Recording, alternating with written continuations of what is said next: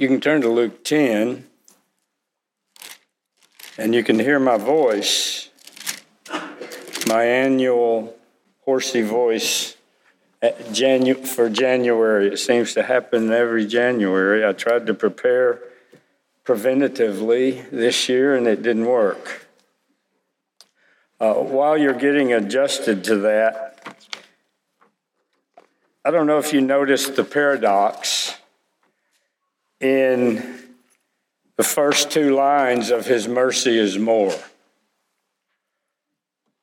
I just recognized it this morning.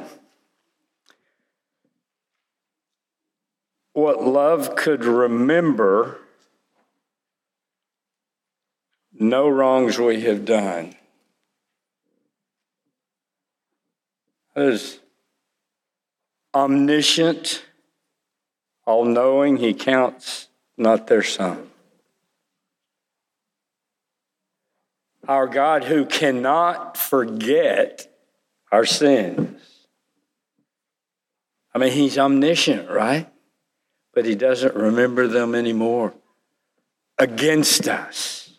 He doesn't count them against us because of the blood of the Lord Jesus Christ as He pours out His mercy upon us. But He remembers them no more, but yet He knows everything. And He counts them not against us. Hallelujah. What a Savior. Let's pray before we go to Luke chapter 10.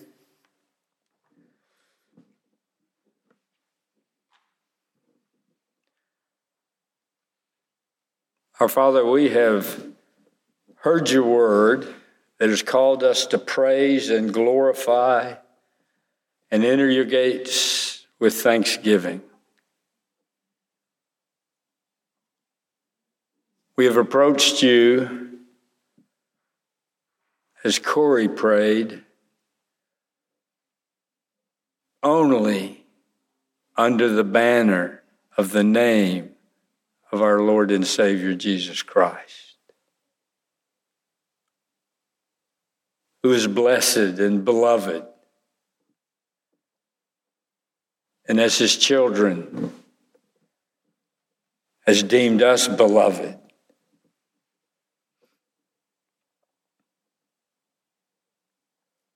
We've been called to shout for joy.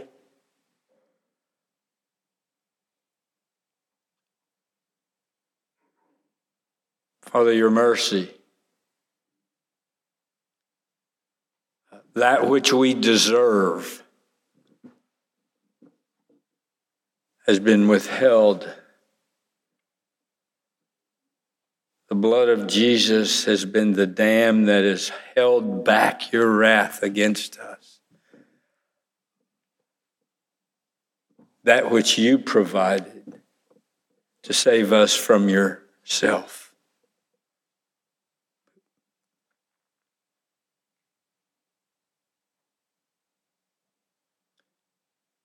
And then we've been encouraged to hear the call of the kingdom. Father, I pray that this morning as we open your word and see the kingdom being proclaimed, the Lord, you might strike in our hearts the truth there.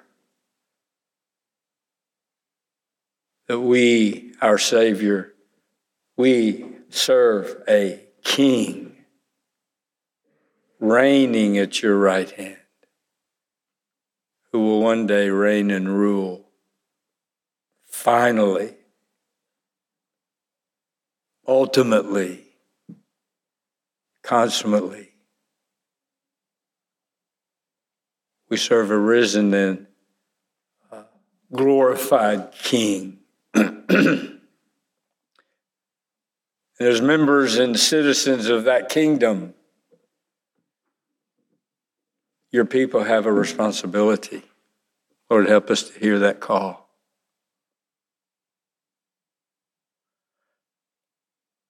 And one day we will all stand before the judgment seat. And we'll give an answer for how we responded to the call. Lord, what we hear this morning heaps upon us even more responsibility to hearing that call than we had before we came.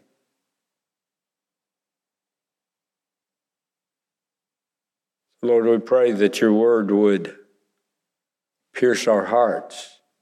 We pray that your Spirit would crack open the hardness and the thickness and the reticence and the apathy, that the word might sink deep, take root, and bear fruit. Father, our neighbors next door are gathering also, and we pray that the call of the kingdom would be heard in their congregation, would come forth from their pulpit. Lord, I think about Aaron Wright preaching in Northeast Houston this morning to his congregation. Lord, I pray you would bless the preaching and the hearing of your word, Grace family. Brian Jensen in Pearland. Father, I pray your word would go forth. And all who hear would be like these 72 who were sent out, returning joyfully for the right reasons. Not because of success, not because of the obvious physical responses to the truth, but Father, because our names are written in heaven.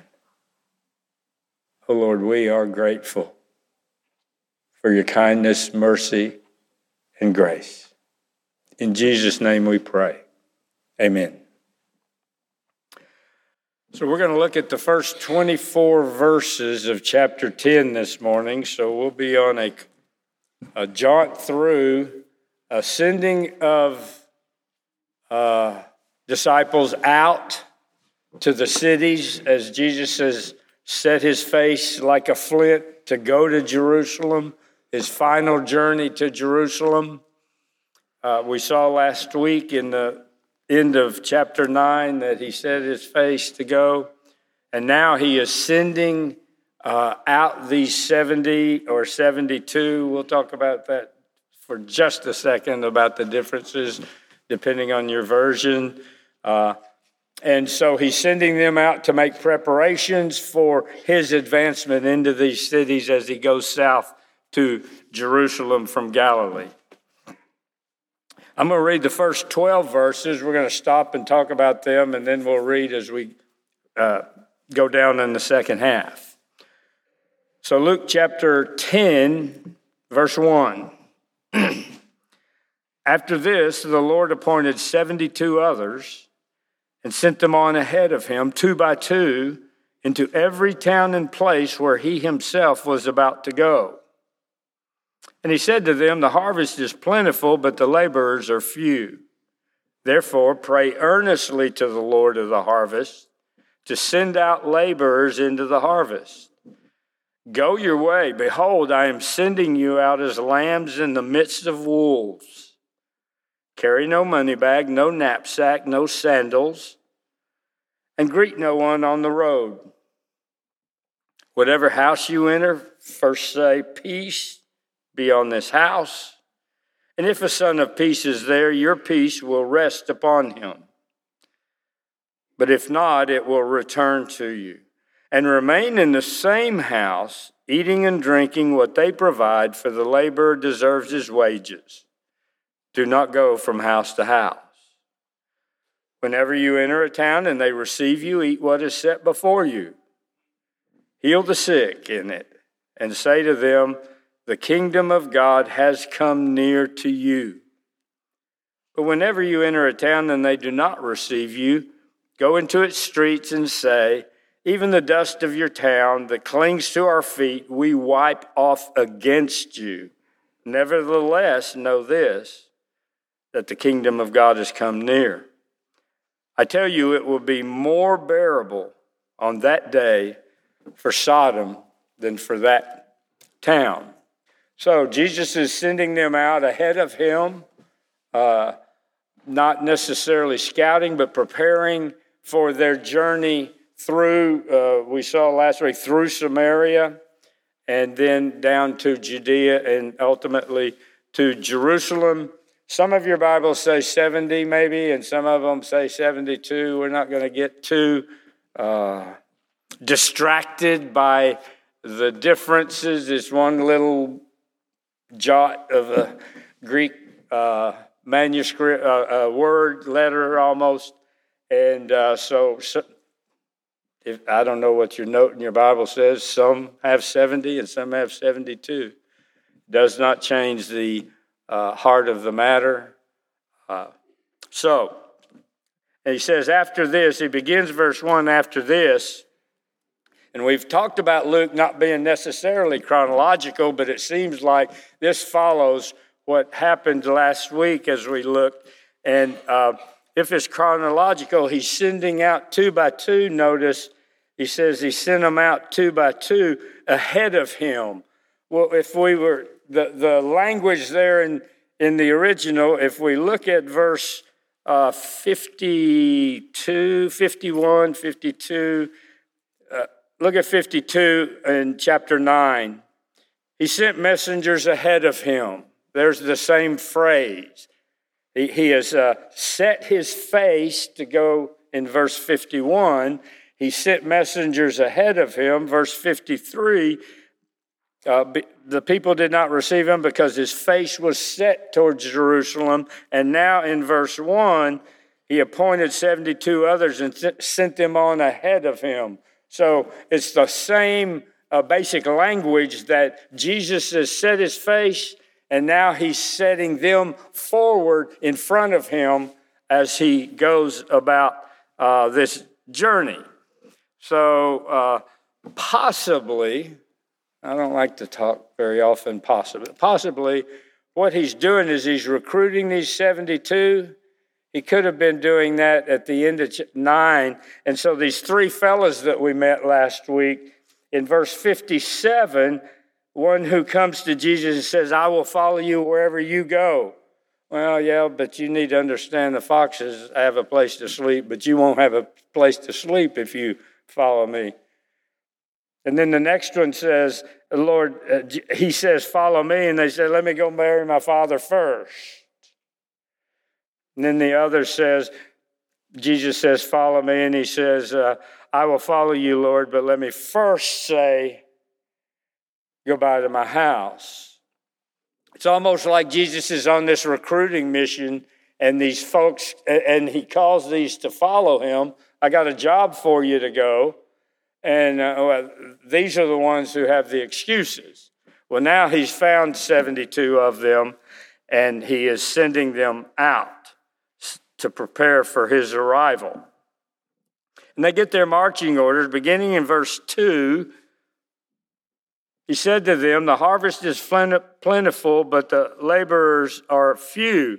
There's the need for this mission to take place. The wheat is ready to be harvested. The field is ripe.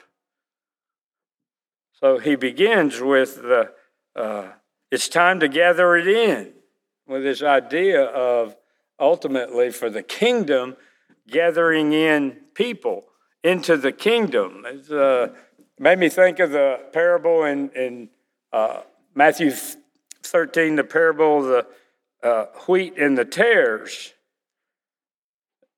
And the workers say, you want us to pull up the tares so the wheat will grow up by itself? And he says, no, if you pull up the tares, you're also going to pull up the good stuff. Let it grow until the harvest. Then we'll pull them both up, and then we'll separate them. And we'll put the tares in the furnace, and we'll gather the wheat into the barn. That's kind of the picture here The harvest is plentiful, but the laborers are few. Therefore, pray earnestly to the Lord of the harvest. Don't leave that phrase behind, the Lord of the harvest, to send out laborers into his harvest. So the need is the harvest is plentiful. What to do in the face of the need? It's a simple plan. First, you stop and pray for the workers in the harvest. Ask God to supply what is needed for this harvest that is ready to be reaped. No long-range planning committee, no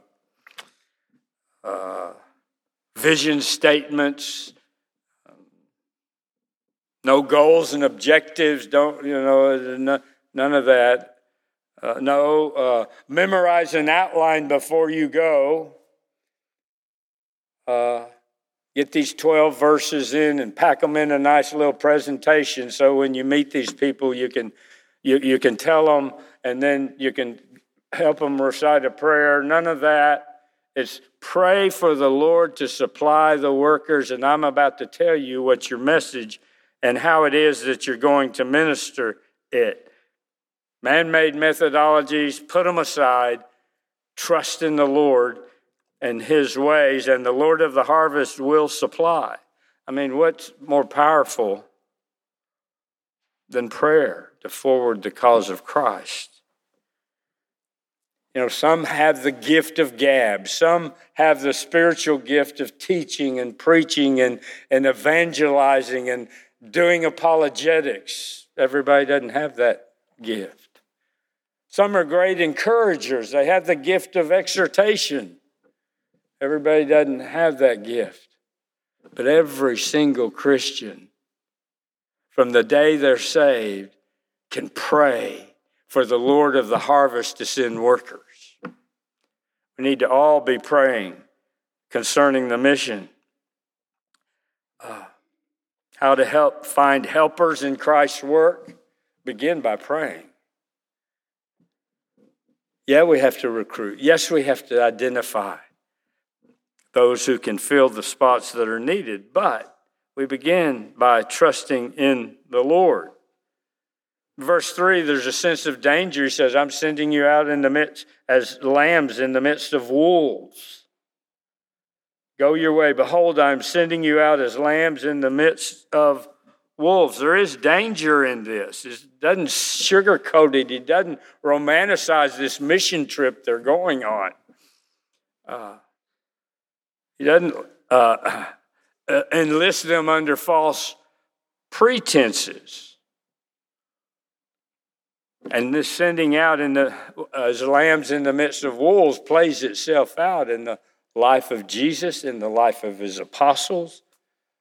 As we read through the book of Acts, we see the wolves attacking the lambs as the gospel goes forth. So is it true then, and just as true today, as long as the church stands, the wolves will stalk God's people.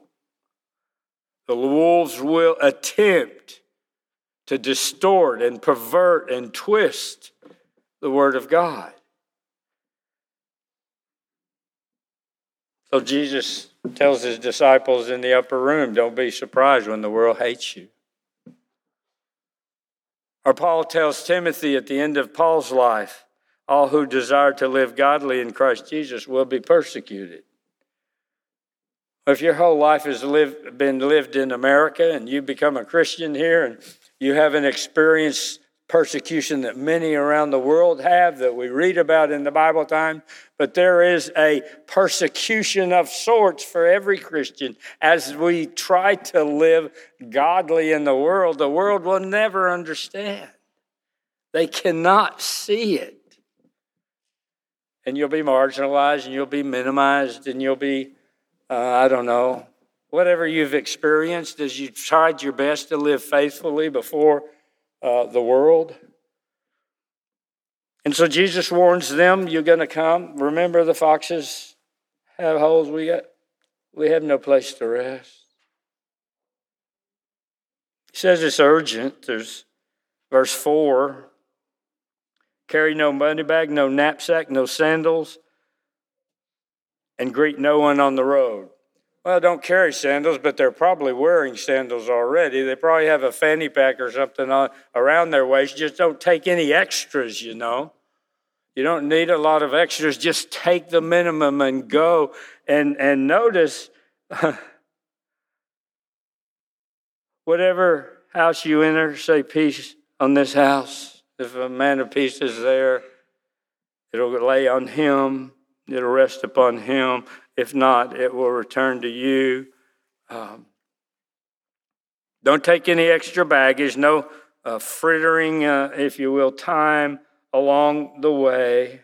Greet no one on the road. The end of verse 4. Let me just...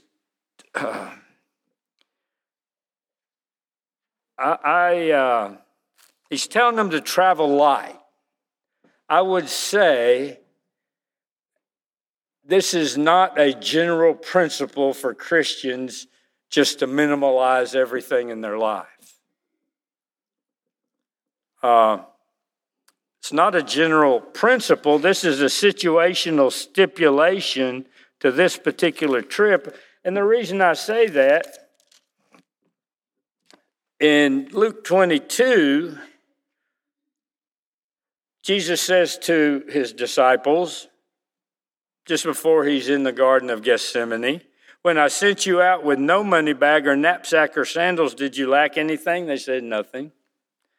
He said to them, but now let the one who has a money bag take it, and likewise a knapsack, and let the one who has no sword sell his cloak and buy one. See, the very things he says leave at home, here, later on, he says, be sure you have them to take with you. It's a particular situation and a particular time where he's telling them, greet no one. If possible, find a way of escape. Don't be rude. Don't be antisocial. But get on your way. You know that situation where maybe at work you're really busy. And you get up out of your cubicle, your desk, out of your shack, wherever it is, and you have a thing to do, an important task to do, and then you see someone coming, you know it's going to be a conversation that's going to last a little while, right? And so you try to find a way to go down another aisle or without being rude. And Jesus says, don't just linger around. There's a sense of urgency here. The harvest is ready to be reaped, and the Lord Jesus is coming. So, one sense, if they come with nothing, as they stop in the towns are going to have to decide whether or not to receive them and provide hospitality to them or not receive them. It's going to expose the town because they've got no provisions for themselves. So Jesus is on his way. They need to get to the preparation. Then is the relationship. How do they deal with the people? He says, enter a home and stay there if they receive you and eat what is provided. Don't go house to house looking for better food, looking for a better place to stay. There's a sense in which what he's saying to us as Christians when we're on mission. By the way, as a Christian, and you're living your life and you're proclaiming to be a Christian, are you ever not on mission? No. So when I say on mission, don't think about Barry and Joe finishing their mission trip in the Dominican Republic this morning. Think about living your Christian life. It can apply to mission trips. It can apply wherever you are. Wherever you are representing Christ if you're claiming to be his child. So, provide a Christian example of contentment is what he is saying here, rather than shopping around. Am I going to do this Airbnb or I'm going to do this one? There's a bed and breakfast here. Which one? What am I going to? I'm going to give them all a try, Is just that, giving the impression that comfort and the niceties are more important than proclaiming the kingdom, proclaiming Christ. If you go shopping here and there, you're going to offend the one you're leaving. You're going to prefer another. We are ambassadors. Again, we're representing Christ, and we need to demonstrate integrity, genuineness, faithfulness. J.C. Ryle, I read him this week. I haven't been reading him much as I work through Luke, no particular reason, but I did this week. He says, the sermon about things unseen will produce little effect when the life preaches the importance of things that are seen. So when we tell them about spiritual things and we're living as if material things are the most important, we're not going to have much impact on their life. Their ministry, beginning in verse 9, heal the sick in this town that receives you, and say to them, the kingdom of God has come near to you. Heal the sick and say the kingdom of God has come near. It has arrived. It's already on the scene in these cities as they're healing the sick. That's a sign. Jesus says that's a sign that the kingdom has come.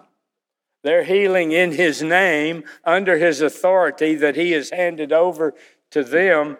In a couple of weeks, we'll be looking at Jesus in chapter 11, verse 20. He said, if it is by the finger of God that I cast out demons, then the kingdom of God has come upon you. Now, we can spend a while talking about this kingdom of God and coming and when and where and how is all of that going to happen. But what Jesus says here is that the kingdom has come near. Jesus is coming. The kingdom is where the king is. The king is here. Jesus is the king. He's the Messiah.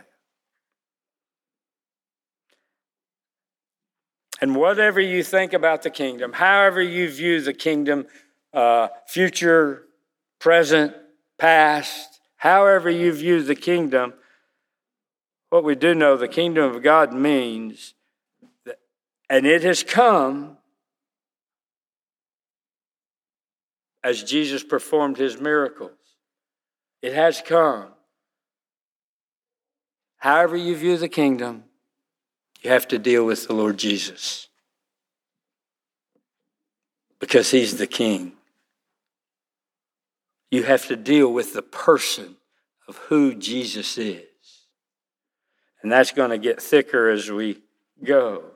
It's come, not in a full sense, not in a consummate sense, but it's come in a real sense as Jesus is giving these disciples the word to preach. It's come in the works of Jesus' power. It's come in the presence of his person. And so what he says in verses 10 through 12, he really says, don't expect a warm reception everywhere you go. There in verse 10, whenever you enter a town and they do not receive you, go into the streets and kind of do a little drama for them. You know, take off your sandal, shake the dust off of it, as if you're saying, look, you're not going to receive us. Well, we're going to leave even the dust of your town to face judgment And we're going to go to the next place. We're free. A representation of the fact that we are free from responsibility to you. What Jesus teaches do not cast your pearls before swine. There's a point in which you quit talking to those who reject the gospel, and you go on to find those who might receive it. And he says, these cities, I tell you, it will be more bearable on that day for Sodom than for that town. They're going to sink deeper into the pit, past Sodom and deeper on Judgment Day. It's actually what Paul and Barnabas did, their first missionary journey, the first city they went to. Great success among the Gentiles. The Jews ran them out of Antioch, Pisidia. First thing they did before they went on to Iconium, they shook the dust off their sandals in their faces. Well, not in their faces, but as they watched them. We'll go to the next place. Don't miss, again, the kindness of Jesus' honesty. He warns these harvesters, these who are going out, they won't be welcomed everywhere. He's preparing them for what may be coming.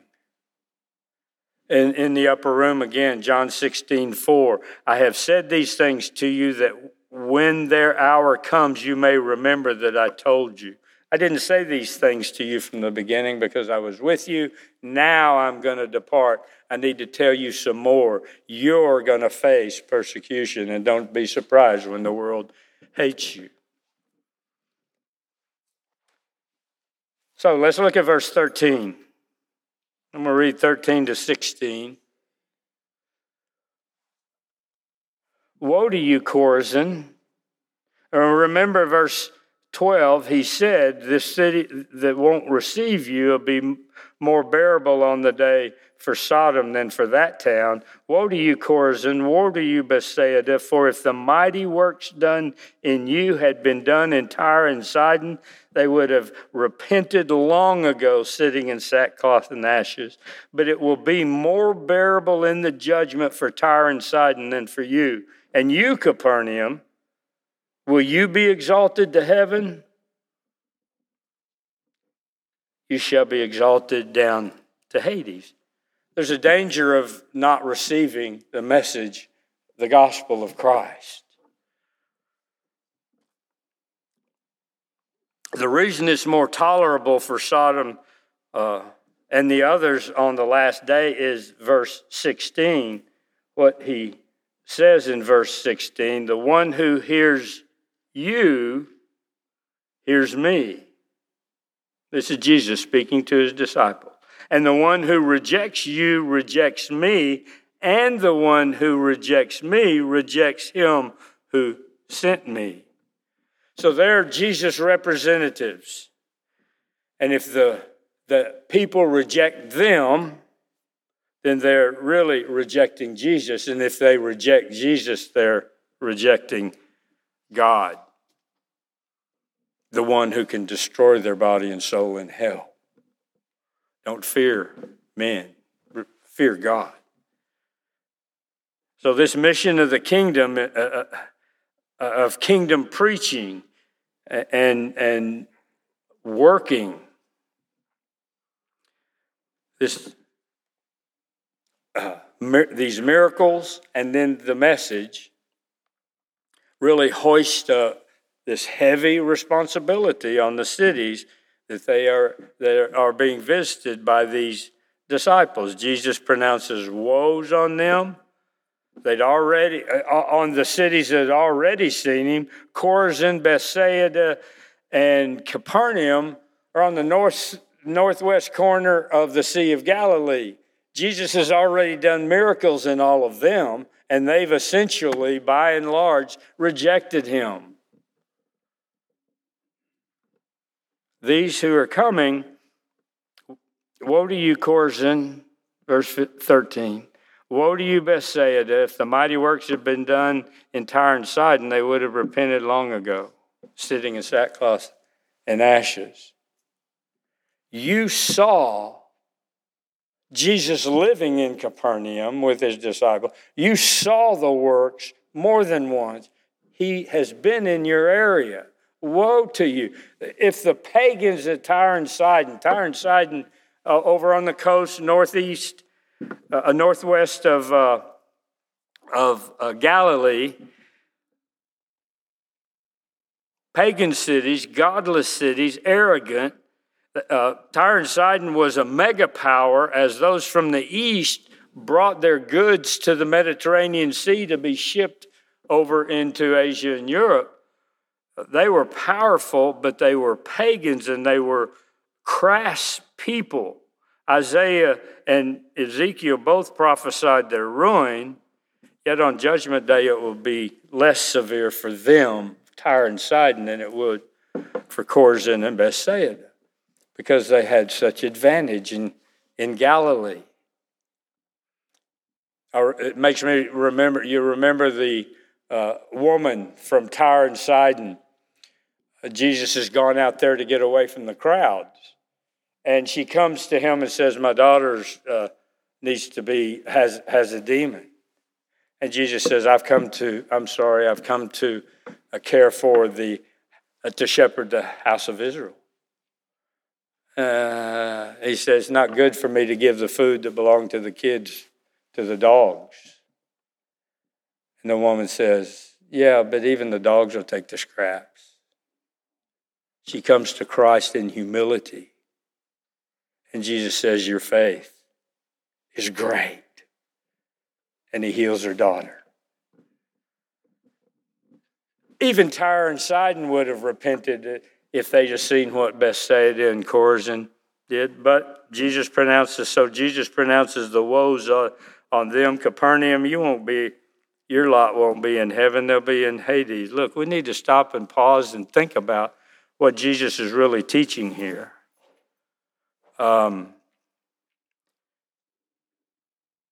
What he's saying is everyone will be judged according to their spiritual light, according to their knowledge. We're responsible. You're more responsible. You're going to walk away more responsible before God to the Word of God than you were when you came. All will be judged according to their spiritual light. You say, well, wait, what about those who've never heard? Well, Romans 1 says they know God and they reject him anyway, simply by seeing him in creation.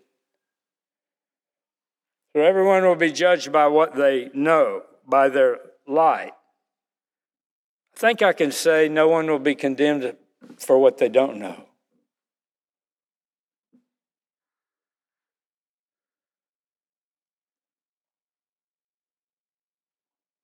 But from those who've enjoyed the most Christian privileges, the most will be required. To whom much is given, much will be required. By the way, I hope you know that as you have lived your life in America, I don't care if you're my age or you got a newborn next to you this morning. However long you've lived in America, you have lived in spiritual luxury longer than anybody in church history. So what does that say about our responsibility before God? Woe unto you who reject, who grow up in America.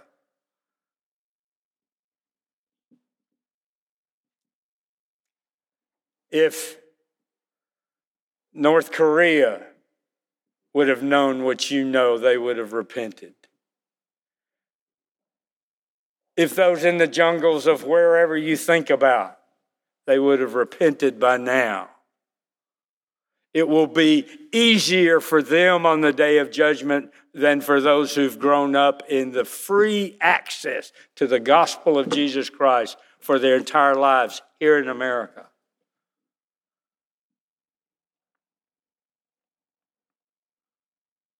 It also shows how utterly hard an unbelieving heart is. It's possible to hear the Lord Jesus preach, to see his miracles and remain unchanged and unconverted.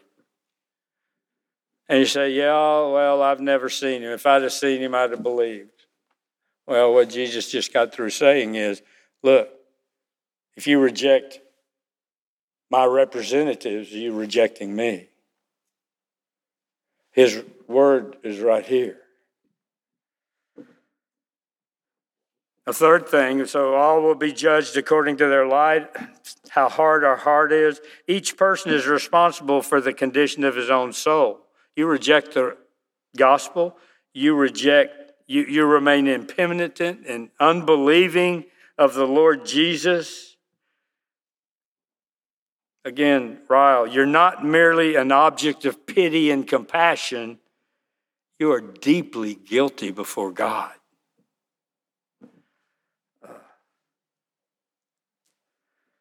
You've been called by the gospel. God has spoken through his word, through his son, and you refuse. You won't regard his word. Your condemnation will be just. You've heard the word of truth. Your blood will be on your own hands, because the judge of all the earth will do what's right.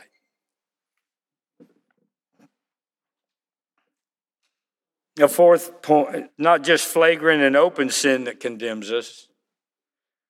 We don't have to openly oppose the Lord Jesus. We only have to sit still and do nothing as the gospel is pressed. You remain apathetic, careless, indifferent, procrastination. I'll do that later. Presuming upon there is going to be a later for you.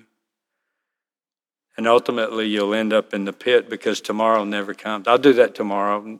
Tomorrow never comes as long as you put it off. You hear but not respond. You remain unaffected and end up like those cities of Chorazin, Bethsaida, Capernaum. No sin makes less noise, but none so surely damns the soul as unbelief. Again, I'm quoting Ryle. So, that's the mission. Verse 17, they returned. What's missing in this whole story is a description of the mission. The 72 return with joy, saying, Lord, even the demons are subject to us in your name. There's their mission report. And he said to them, I saw Satan fall like lightning from heaven. Behold, I have given you authority to tread on serpents and scorpions and over all the power of the enemy, and nothing shall hurt you. Nevertheless, do not rejoice in this, that the spirits are subject to you, but rejoice that your names are written in heaven. So what really matters? They've returned with joy. There's been some success. Even the demons are subject to us in your name. And Jesus turns around and talks about the significance of their work. He said, I saw Satan fall like lightning from heaven as they were on mission, bringing the call of the kingdom. They were bringing defeat upon Satan, not definitely, not finally, or definitively, not definitively, but definitely, and not finally, but a real defeat of an ongoing, series of defeats for Satan throughout church history. We go to Genesis 3:15, and we all know that Jesus is going to crush his head, right? From Genesis 3:15. What we do kind of de-emphasize, or we often neglect this picturesque language that before he says that to Satan, what is told to Satan, what God says to Satan, dust you shall eat all the days of your life. So that implies that the serpent, our arch enemy, will experience these ongoing reverses and defeats and setbacks all along the way. And while these 72 are out, Satan falls. Jesus saw him falling. Again, I could give you a whole litany of verses for you to, we're not going to chase down that rabbit. When did Satan fall? Well, at least he fell while they were preaching in these cities. Jesus saw him falling. And then he assures them of their continued protection in verse 19. Behold, I have given you authority to tread on these serpents and scorpions. And the sense there is you still have this authority. But, verse 20, it's not a promise of immunity, right? We know that. James, the apostle, he was not protected by Jesus from being killed by Herod. It's not a promise of immunity when he says, I have given you authority to tread on serpents and scorpions and over all the power of the enemy, and nothing shall hurt you.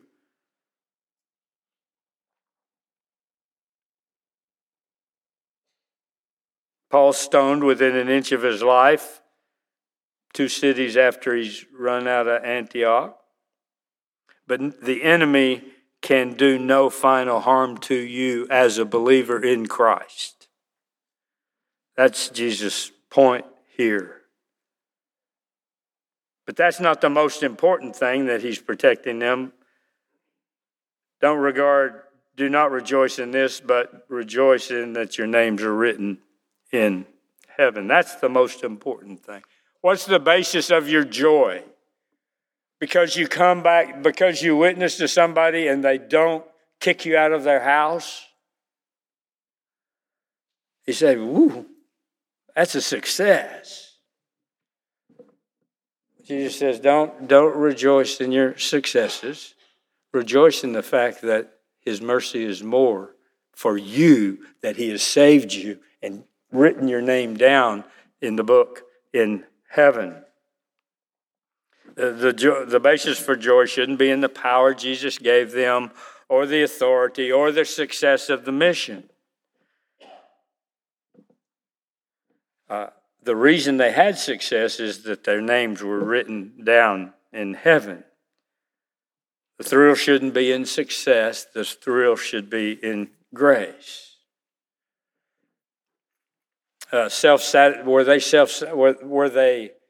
Was there a bit of pride?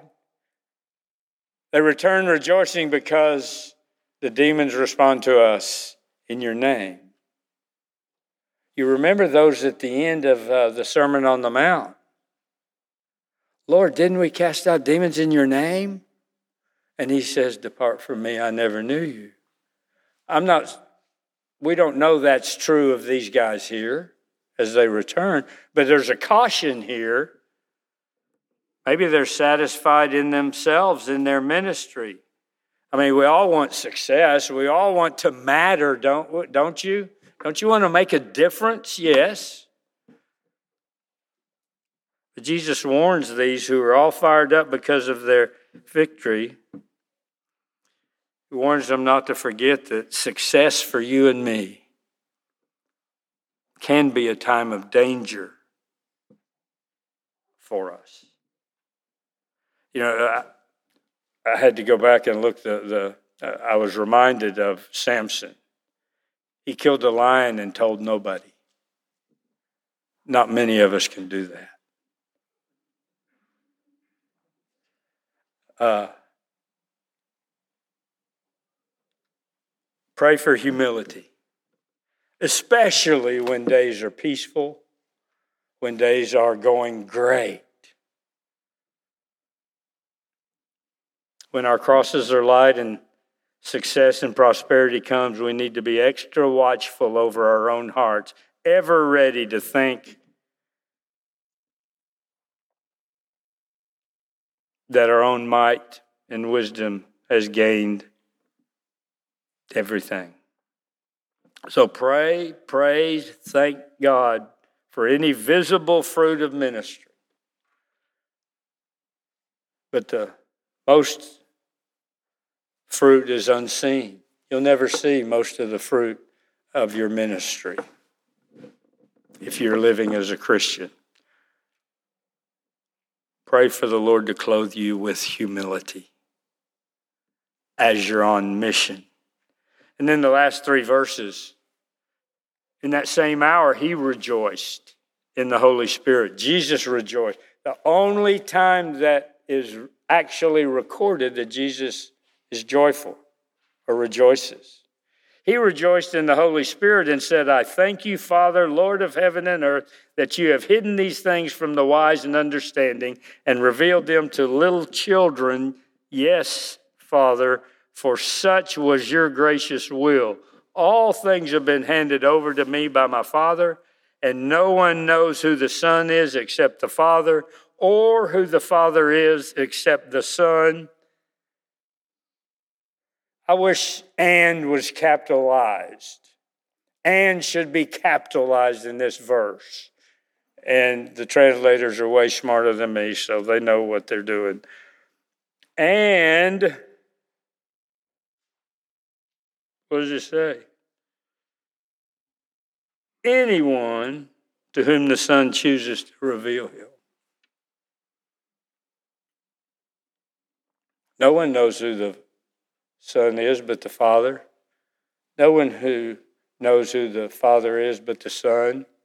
And those to whom the Son chooses to reveal him. If you think as a Christian it's not a privileged position, you need to meditate and memorize verse 22.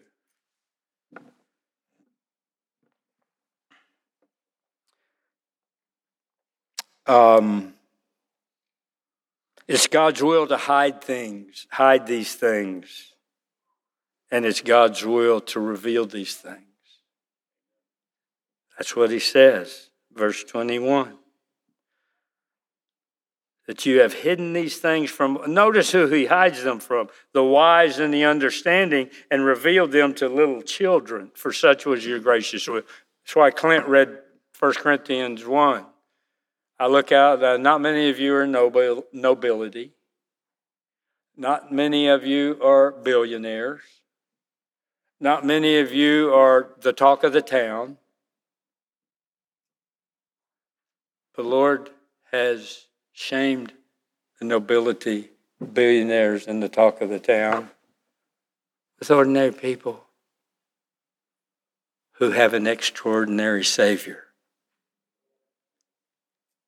And so we can boast in nothing.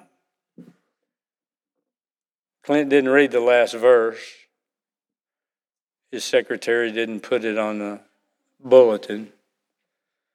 And for those of you who are visiting, that's me. But as it is written, let the one who boasts, boast in the Lord. We've got nothing to brag about. That's why it's all of grace.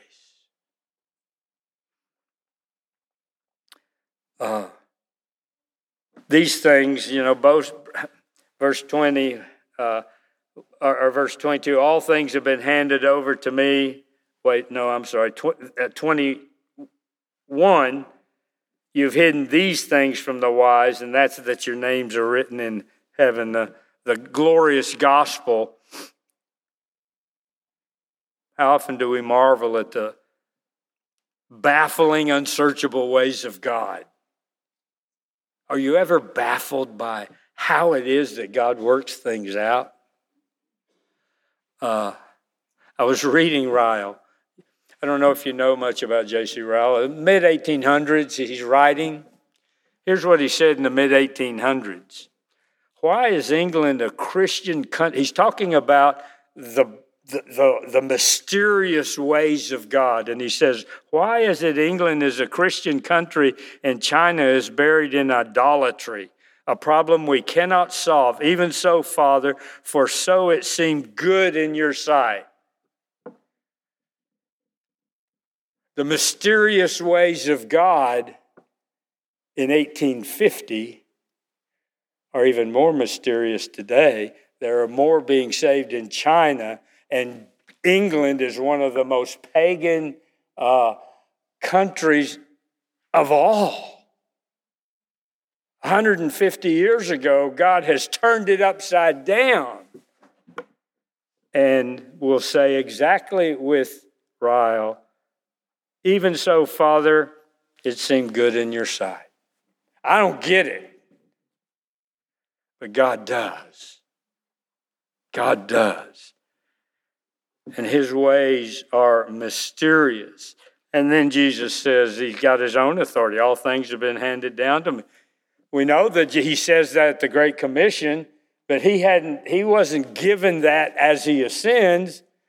He says already, all things have been handed over to me by my Father, and no one knows the Father except the Son.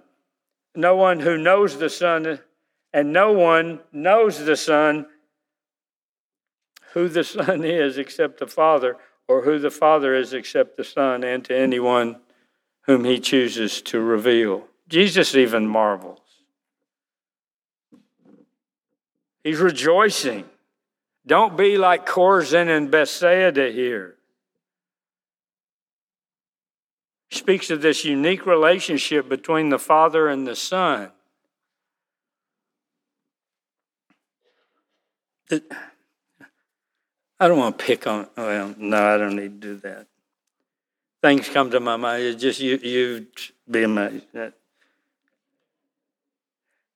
Jesus can say that there is a unique relationship between him and the Father, between the Father and the Son. But what they have together, none other has ever known, right? But he doesn't end, he puts, and to anyone whom the Son chooses to reveal them. No one knows the Father but the Son, unless the Son chooses to reveal him to you or to me. Then we might know the Father, not in the same way they know each other, but we might know the Father in a real way. Anyone to whom he chooses. It's Jesus' decision. All things have been handed over to him. For some, so much authority in one place chafes.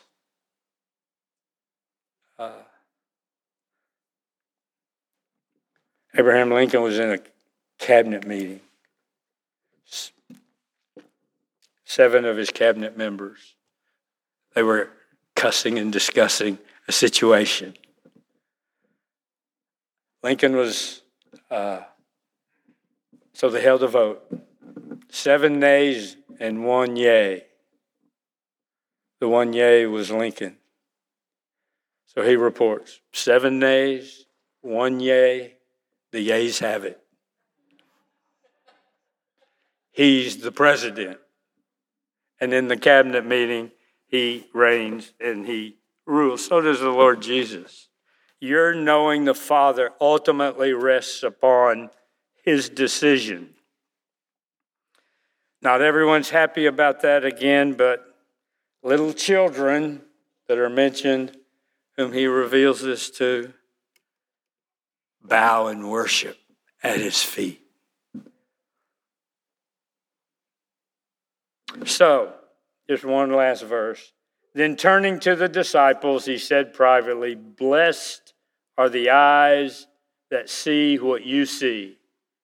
For I tell you that many prophets and kings desired to see what you see and did not see it, and to hear what you hear but did not hear it.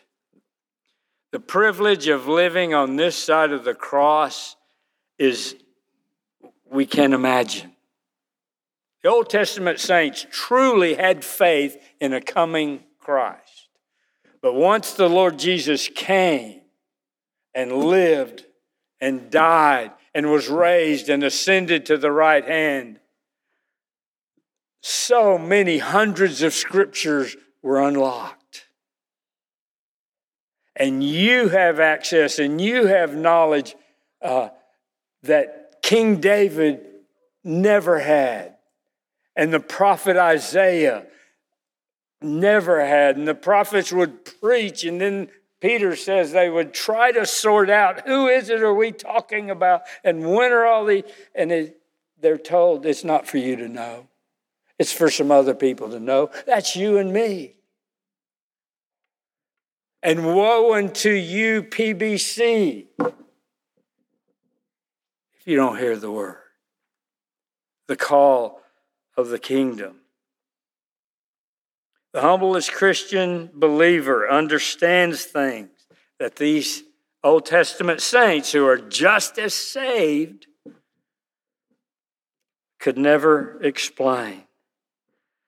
Believers, we should close out realizing our great debt to our God.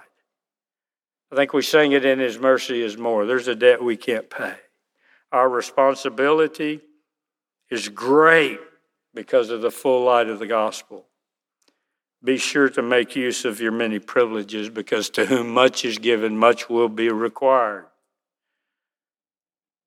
So maybe you've not become a new creature in Christ yet. Maybe you're not a Christian yet. Maybe you're waiting. Maybe you're not Since Jesus is the one who chooses, He is your only hope to not be with Sodom in the pit at the end. So cry out to Him. Call on His name. Call on His name to save you in His mercy. Because everyone who calls on the name of the Lord will be saved. Let's pray. Father, we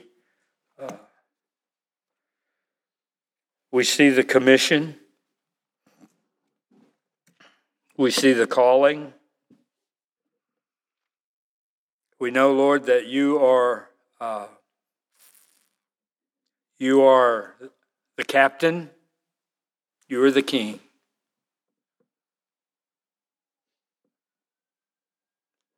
Lord, convict your people and convince the lost, those not yet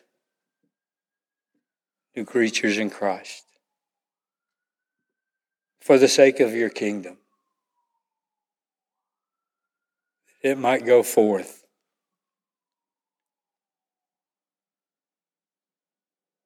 As you call your people, your ambassadors, may we represent you in the power of the Spirit to your glory. Amen.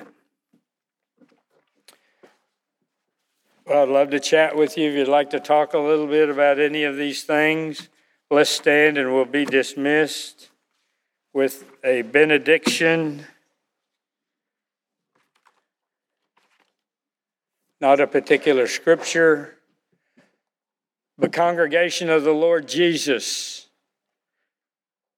in all your darkness and troubles, remember what you are and what you have.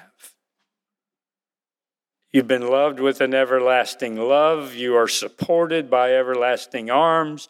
You are recipients of everlasting life and heirs of an everlasting kingdom, all sealed and made sure by the blood of an everlasting covenant. Amen.